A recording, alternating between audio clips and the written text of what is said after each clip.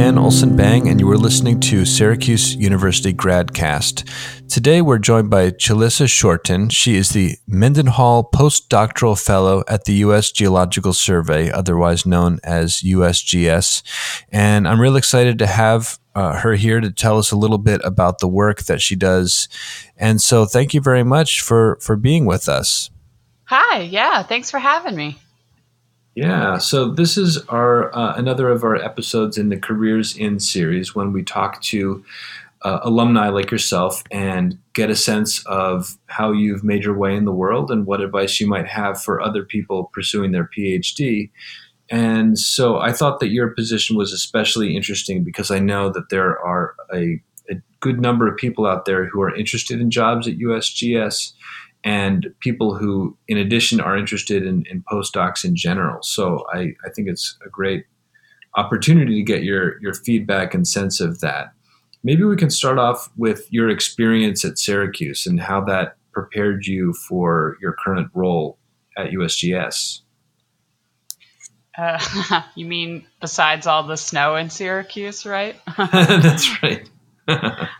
Well, I thought Syracuse was great. I started my PhD in 2013, and I graduated with it in 2018. I had an excellent mentor, and I was really comfortable in my department. I was in the Department of Earth Sciences, which I believe has been since changed the title. I can't quite remember what it's called now. Yeah, I don't know Uh, either. but during my time at Syracuse, I really learned how to be self sufficient, manage my own time, and keep myself accountable for what I was doing. Because when you're doing graduate level research, you gotta you gotta take responsibility for what you're doing and how you're doing it too. So I really learned how to listen to myself and plan ahead. So that was really great. And I also learned how to, this sounds funny, but think for myself. Try to figure out that problem first, or figure out what is the right question to ask when you go for help, when you turn to your committee. And then also, I was supported as a TA, and I think that gave me such a good experience on how to communicate scientific principles with non scientists, like just how to talk about anything on either a basic level all the way up through what I did for my PhD research, how to communicate. And I think that was really helpful. I find it fascinating the number of people who go into a PhD, maybe thinking about the TA-ship as part of a kind of compulsory aspect of what they do, but not necessarily very crucial or core to it. And then the number of people on the other side of the PhD, including myself, who find it to be absolutely pivotal in the whole process and in shaping their lives. Yeah, I definitely agree with that. I think that you get in and you're like, oh gosh, I have to teach, yuck. And then you realize it's kind of fun and it's a great way to learn how to talk to just about anyone and be completely comfortable. And a big part of uh, any graduate level research is you have to be able to talk about your research. You have to be your own self promoter. So, what better way to learn how to deal with everything than tired undergraduate students? Yes, yes. Tell us a bit about the work that you're doing now. So, as you said, I'm part of the Mendenhall Research Fellowship Program, um, and it is a 2-year postdoctorate position. And they also say it's an opportunity to expand your research experiences and credentials. So, it's a really great way to get into the USGS, see what it's like to be a government employee, and kind of build and expand your research from there. So my research is focused on integrating data science and machine learning algorithms into our quantitative assessments of undiscovered oil and gas resources in the United States. And these are commonly referred to as U.S. energy assessments. And so My background is in geology, and I have some experience with data science and statistics. So it's kind of the marriage of those two interests of mine taking me into this new research direction. That's fascinating. And you're in Denver, so that's given you even a new kind of setting as well, and probably Yeah. one that is a little bit nicer in many cases than what you got in Syracuse. We toughened you up, I'd imagine. Right? Like Syracuse winters are so much more brutal than out here. I mean, they're not lying when they say 360 days of sunshine. Sounds exhausting to me now.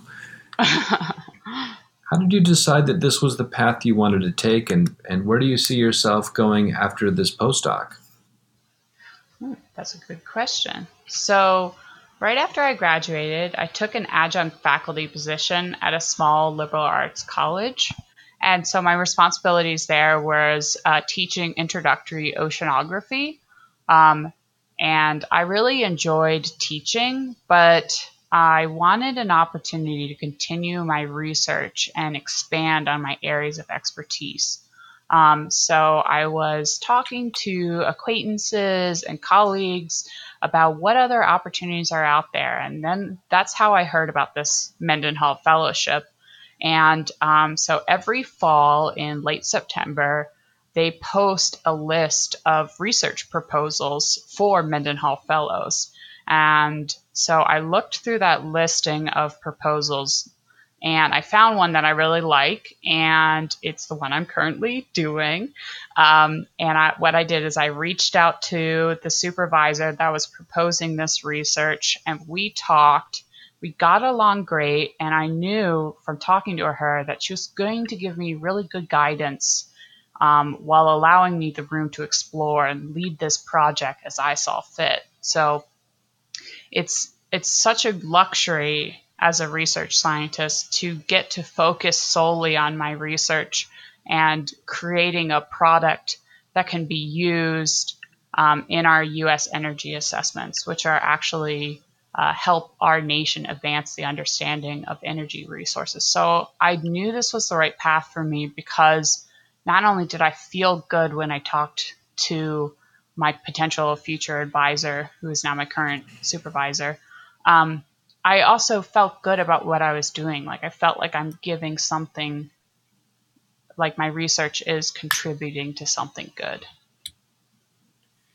When I think about your path, going from the university setting to working at a smaller university and then to the government, what do you think is what characterizes? I guess I don't know a better way to ask this question, but what characterizes work in the government? How can you sort of explain that and prepare somebody who hasn't done a job like that to consider working in a U.S. governmental setting like yours? Yeah, so it is different than being in academia, and it is different than being in industry, obviously. But it's almost, to me, I kind of think it's the best of both worlds because you get this opportunity to um, meet and discuss your research with a bunch of like minded individuals. You get a lot of freedom to do your research as, as you see fit. I mean, within the confines of the project, but you're not as constrained to producing a sellable product as you are in industry, or at least that's Mm. from my basic knowledge. Um, so I think there is an adjustment to it. Like we do work on, you do have to seek approval for certain steps, and always keeping in mind budgeting and that kind of stuff. But um, it's to me, it's the best of both worlds. Now that you've uh, transitioned and finished your degree and everything like that, looking back, what advice do you have for grad students? Keep working. It's worth it. You will get it done. You just got to keep working. Meaning the And PhD also, or the yeah, dissertation. right. Keep writing. Always be writing. Yeah. But I guess a good piece of advice is you're not always you won't be pigeonholed into just one area of expertise. If you want, throughout the rest of your career, you can continue to expand. So Mm. there's so many opportunities out there. Contact everyone. I found this program through a friend of a friend. It's just like if you are constantly reaching out and telling people what you want, you will find it. And you will also just send an email to someone, say, hey, I really like your research, or I really like your career path. Could we talk more? Just anything that you want, you can get. You just got to find the right people to point you in the right direction. I often find that people don't get good enough at just being casual about telling people that they're on the job market or that they're Right. thinking about options for themselves. And sometimes it really does come down to that because it's not necessarily the person in front of you who can help you, it's the person who knows them. But until you say something to them that indicates that you are looking, they may not know how to help you. But Yeah. you don't need to say to everybody that you meet, hey, do you have any jobs for me? It's just a matter of putting it out there that this is a situation you're in. You're going to graduate and you're looking at your next steps. That increases your chances of finding people who can help you. Right. They Yeah. emerge from the I woodwork. I agree. It's not that you're like, hey, do you have a job for me? Do you have a job for me? It's like, hey, I'm interested in doing this. What do you think of that? Do you have any resources or anyone else I could talk to about that? Or what's it like to be in government? What's it like to be in X, Y, and Z? Wherever you are, just like talk to people and see what they think of their jobs, too. Did you ever talk to somebody along the way and sort of get surprised by what they told you about, what they were doing or what advice they had for you? Um, hmm. I don't know if I was ever surprised by it. I think I was more, maybe, let's say, pleasantly surprised by how willing people were to give me advice or Mm-hmm. to give me that insight, even if I had met them 5 years ago. So when I was close to finishing my PhD, I reached out to a bunch of old people I met at conferences and I had their business cards. And I said, hey, we met like 3 years ago at this conference. Now I'm finishing my PhD and I'm looking to go into academia or industry or government. Do you have any recommendations for me? And I was really surprised at how much response I got from that. And that's funny because it often seems so uncomfortable and awkward to do that. And I Oh, it's find incredibly it's uncomfortable. very painful, very painful. But I find that people respond in really non awkward ways. And sometimes you don't get a response from somebody, but that's really not very much of a nightmare scenario. And nobody ever tells you, like, what kind of a person are you to ask me this question? That never happens. You just, you hear back or you don't hear back. And usually people are really gracious and very patient with you. Oh, yeah. And it's flattering, too, to be asked for your opinion, to be asked for, I don't know, your insight is really flattering. Mm-hmm. Yeah, I get to do it for a living. Well, thank you so much. This has really been terrific. I think that, what you're saying about how you got there and what advice you have for students is great. I hope that people give it a listen. So thanks so much, Chili. Yeah. So I guess look at opportunities, find government agencies that you're interested in, and see if they have any postdoc or any intern programs and pursue them early. Start looking before you're graduating is one of Yeah, my big pieces of absolutely. advice. That's terrific. And for those of you listening, feel free to subscribe to our podcast and feel free to make an appointment. This is the kind of work that is best done individually with you in your particularities and your interests. So we're always very happy to make appointments with you.